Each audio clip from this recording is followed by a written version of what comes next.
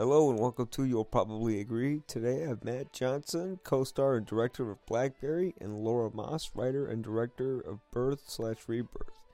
Both movies are exceptional in their own way. Blackberry is a hilarious comedy that transitions to a tragedy. The plot and style between both films are wildly different. Blackberry is about the innovation of the phone that created the texting market, its rise and downfall, while Birth/Rebirth is a horror film that acts more as a unique drama. In Birth/Rebirth, a morgue technician attempts to reanimate the corpse of a little girl with the help of her mother. How they keep the dead alive is gruesome and fascinating. So, having said that, I'm going to start my first interview with Matt Johnson, the director and co-star of Blackberry. So I have Matt Johnson here, the star and director of Blackberry. Now, before I get into anything, I'll just ask the obvious question. What drew you into the actual story of the Blackberry, which was sort of like the thing that invented the text message? You say you got a text message? No, the thing that invented sort of the text messages. Right. The thing that got me into it was the fact that nobody really knew anything about it, while at the same time knowing it as a product. And I thought this was a good opportunity to tell a story that people would maybe be interested in, but be able to like do something that's more in my style. That was. Yeah, I thought that there was going to be an opportunity to like hide some jokes in a corporate movie. Well, there was that great bit you had from Arthur C. Clarke in the beginning, where he makes a point where he says, "We've reached a point where we're no longer commuting but communicating." Now, have we reached that point now where we're texting each other instead of actually calling each other, or being one-on-one together? Well, the point that he was making, I think, is that the city itself would no longer be a relevant place to go to work, because any work you could do could be done remotely. And in very real terms, he was exactly correct, but not for the reasons I think he thought. And it's that so many people are remote working now. Look at what COVID did. And now it's kind of shifted towards that. But yeah, no, he was quite prescient. Yeah, Arthur really saw the future. Yeah, he really did. So, has the tectonic shift of the smartphone intellectualized or stupefied the mass population? Or is it sort of like in between? I think it's really, really good for the people who use it and use it to augment what they're doing. And I think it's really, really bad for the people who get constantly distracted by it. And I wish I wasn't one of the people who got distracted. I don't have any social media, but I do wind up like using my phone to do all kinds of nonsense. Just looking up just random videos and stuff. No, playing Marvel Snap. I don't know that one. Which one's Marvel Snap? It's amazing. Is it? It's the guy who designed Hearthstone. Actually, he probably didn't design it. He was probably just one of the designers at Hearthstone. Went on, got a great license, made a really great game. He's a little fuck. Everybody's jealous of him. Mark Rosewater wants to kill him. Yeah. Oh, really? So what's your go-to comfort food film when things don't work out? Because I know they had that screening of Raiders of the Lost Ark when they thought that their company wasn't getting bought out. I actually don't rewatch movies, but I guess the movie I've seen the most is the animated Robin Hood. Yeah. But I would just watch that thousands of times as a child. So I don't actually seek refuge in films anymore because I find them all so stressful. When I watch movies now, I get too involved. Like it's not a source of calmness. Does it kind of remind you of work? And it's like, oh, how did they get that shot? That kind of. Yeah. Kind of. It's like I love getting lost in movies, but typically I can only get lost in a movie I've never seen before. Yeah. Yeah. At one point, Jim, I want to call him Ball Silly like everybody else did, but Basile, I will say. How did his last name go? Balsillie. Balsillie, okay. Yeah. So it almost was like Balsillie. Yeah. He says that the greater the sacrifice one makes, the greater the reward, or something along that nature. Do you believe he was right? Yes. Yeah. I think that it is a deep truth that sacrificing things, whatever they are, will lead to great things for you. Now, you need to pick the right sacrifice, right? Cain made the wrong sacrifices, and God did not honor him. Abel was sacrificing, I think, good shit. It might have been meat. I think that might have been the difference. I think when I was reading Chester Brown's Jesus Wept at the Feet of Mary, I think the point that he makes is that Cain was sacrificing vegetables and Abel sacrificed a lamb. And that's why God was like, sick. I'm loving the lamb, but these veggies are fit for the pit. Is this movie based on real people? I think it is because it says what happens to them later. Did you consult with them before making the film? Or? No, I didn't talk with any of them, and they didn't know we were making the movie until it was done. But the book that we optioned did have a lot of interviews with them, so they were involved in a sense. Oh, wow. So, have they ever approached you about it afterwards? Or? Only Jim. He came to a screening in Toronto just a few weeks ago, and he had the time of his life.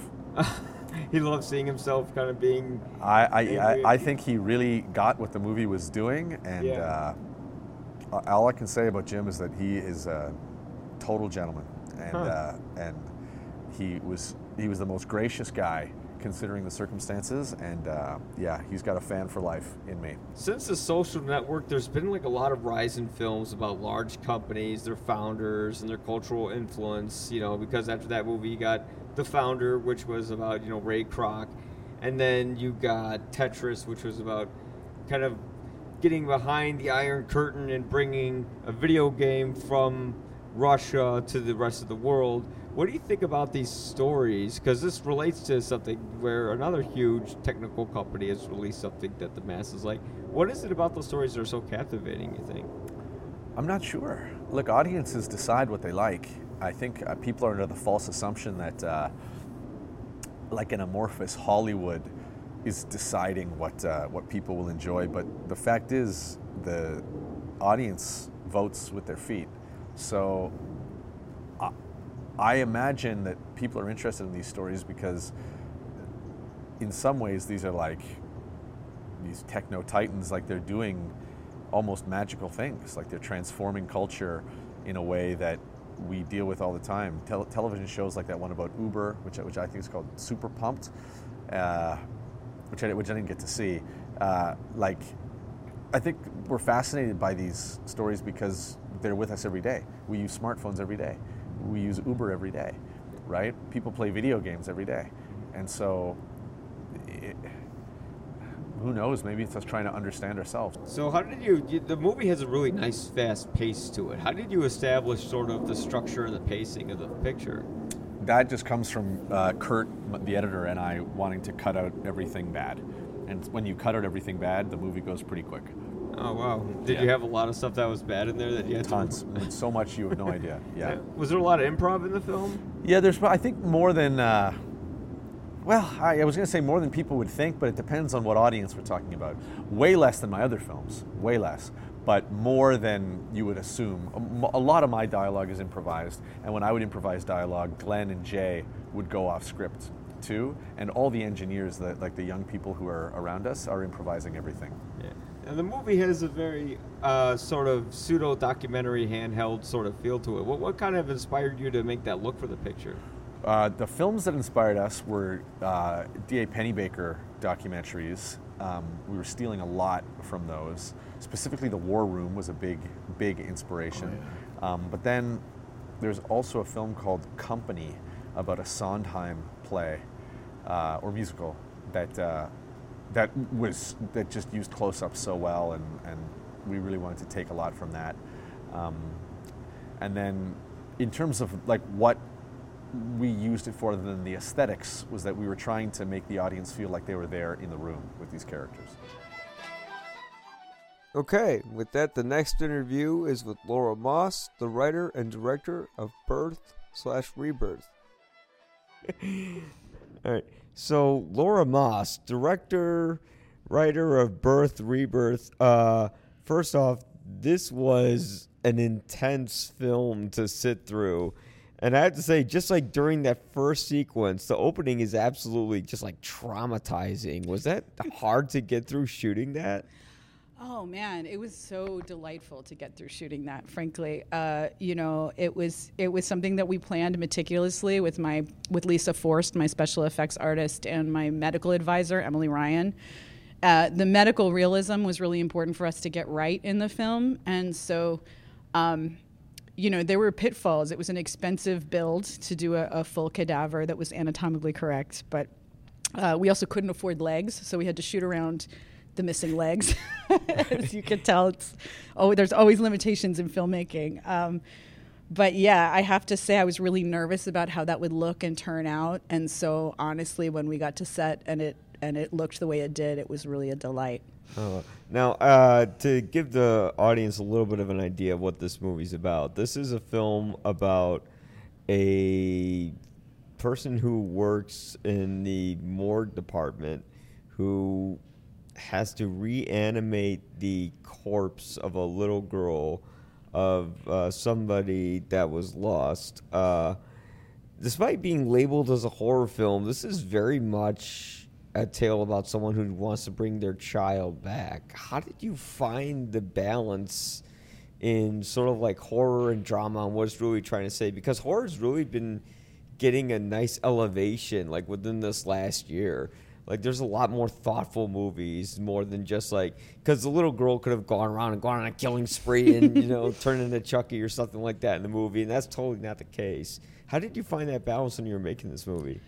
Yeah, I mean, I think, it was really in looking at films that inspired me that defied genre categorization. So, Dead Ringers, the Cronenberg film, is a big influence, which has horror elements, but is really a character drama with a lot of humor in it. And I think that was something that really, watching that film, felt like a North Star for me.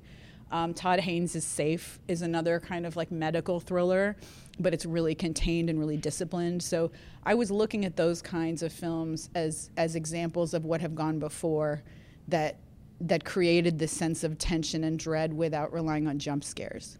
Right. Oh, yeah. Which I gotta say, like, jump scares is one of the things I hate the most. Not only because it makes me like scream in the middle of the audience, but also because it's a cheap method to try to find real scares from anyone. Because the real scare is really what's going on with these characters and with bringing this little girl back.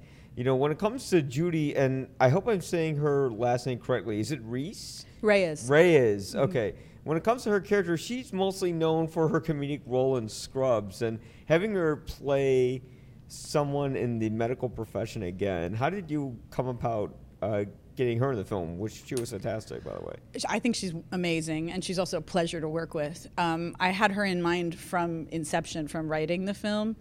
And it was really because I saw her in this 2013 drama called Gun Hill Road. So I, too, really knew her primarily as, Carla from Scrubs. Yeah. But I saw her tremendous dramatic chops in that film, and I knew she could do it. And I was excited to sort of cast against type in that way and give Judy the opportunity to do a horror film, which, to my knowledge, she's never done. Yeah. Now, who did you get for the score? Because they did a fantastic job where you kind of had this synthetic thing going on, sort of like Blade Runner-esque, but it's going along with this horror film. Who did you get for that? And how did you guys come up with that sound together, or was that sort of an individual sort of thing on your composer alone? Yeah, our composer is Ariel Marks, who's absolutely brilliant. You might know her work from Shiva Baby or Candy, this TV series. She and I are old friends, and so before she was officially on the payroll, we've been talking about this movie for years. So she would send me these palette tests, these sort of ideas of what I thought the score was, and I would send her electronic artists, and we would sort of try to find this together. But something that was sort of a rule we made for ourselves was that the movie needed to sound synthetic and organic. So essentially what she did was record me, my mother, and the 3-year-old daughter of our sound mixer making different sounds, and turned our voices into a synth score, which is the orchestration that you hear in the movie. And we really wanted it to feel at times very physical and at times very digital. Now, do you think Marin Ireland's character is doing something right by bringing this little girl back to life, or is she just like another Victor Frankenstein who's playing with life, but she doesn't really know what she's doing because she's thinking more about science than, actual human connection? Yeah, I mean, I think Marin's character is. We talked a lot about her moral code when I was working with the actor to develop this role. I think she has a lot of blind spots, but unlike Victor, I think her motivations are a little more pure. I think she essentially really does want to help people. She's a vegan. She abhors suffering. She's really trying to leave her mark on the world, which could be megalomaniacal, but I think she genuinely believes that she's making the world a better place. Right. Yeah. It does sort of seem like that. And what made you come up with this story of someone reanimating the corpse of a deceased girl to fill the role of a mother? Well, I read Frankenstein when I was a kid, and before that point, all of the novels and things I had read by women were very much like petticoat dramas about marriage, and I couldn't relate to them at all. And then I read Frankenstein and I was like, holy shit, a woman wrote this. And so immediately dug into Mary Shelley and her life, and it seemed to me obvious, the idea that the doctor was a stand-in for herself, and what would it be like if she were a woman, and what would it be like if she wanted to create something with her mind but needed to reckon with her body in order to do it. So it came from, the child element came practically. I was like, if you're working in a morgue, you could probably only fit babies or children home in your suitcase while avoiding detection. So, that's where the child came from. And then immediately following is, that mother's going to be looking for that child, and how is she going to enter into the story and interact with Frankenstein. So what do you think motivated Marin's character to bring a child back to life? Is it because she couldn't conceive? Because they kind of had that one scene where she was asking, because she took that. Oh, I don't want to give one part away. That's okay. She can conceive until a certain point in the film. So right. So that's not what motivated her. But I think one of the shades in the movie that we allude to but don't go too deeply into is her mother's death. And I think, for any of us, when we watch a loved one get sick and wither and die, there is that sense of helplessness that you want to take care of that person, and yet you're limited by nature in terms of what you can do for them. And so I think watching that happen to her mother and being unable to cure it or solve it made her angry. And I think ultimately that fueled her passion for her experiments. Right. If you had the power to bring back someone, would you do it? Would you do a Frankenstein experiment if you had the knowledge of the Warehall or no hall? Probably. Probably shouldn't, but probably. I think I'd be very curious about. I'd be too. I would do it too, because what have I got to lose? Am I going to go to hell if I do it? Who knows? Do you think there was any hesitation from Julia to bring her child back into her life? Because, it's not really her daughter, or is it? Celie, Judy's character. Yeah. I think that's the question that I want to leave open for the audience. I did speak specifically with Judy and with AJ, the young girl who plays Leela, who I think does a really brilliant job, in terms of how much of her is really there at any given time, the old Leela. But I think for Judy, it's ambiguous, and she chooses to believe what she wants to believe most, which is that her daughter is back and fully capable of fully coming back. Right. Well, if there's anything else you want to come out with before we wrap up, is there anything else you wanted to say about the movie? Yeah, it's going to be this Birth Rebirth is going to be coming to theaters in August, and will be on Shudder by Halloween. So please check it out if you're interested, and I hope you enjoy. Might not be the right word, but I hope you experience this film. Right. Well, some might find it enjoyable, but it's not enjoyable horror. It's not Chucky killing people. But no. Thank you so much for doing this, Laura Moss. And guys, check out Birth Rebirth when it comes out in August. All right. Thank you. Thank you.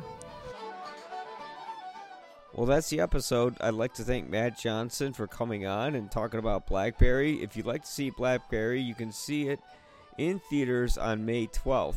And also, I'd like to thank Laura Moss, director of Birth/Rebirth. which will be coming out in theaters in August and on Shudder in October, sometime around Halloween, she said. So, anyways, guys, if you liked what you listened to, please feel free to subscribe. You can find me on Facebook, Instagram, TikTok, and Twitter at YPA Reviews. If you're wondering what that YPA stands for, it's You'll Probably Agree. So again, you can find me on all these platforms at YPA Reviews. Thanks a lot, guys, and I'll see you at the movies. Bye-bye.